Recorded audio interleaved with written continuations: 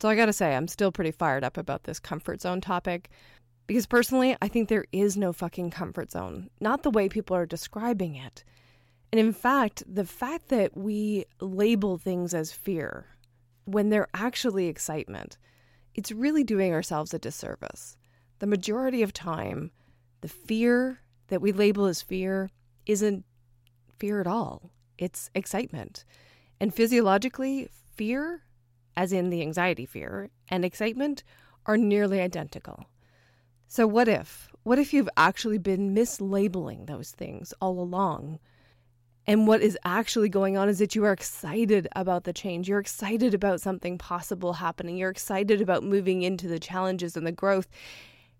And doesn't that motivate you a little more?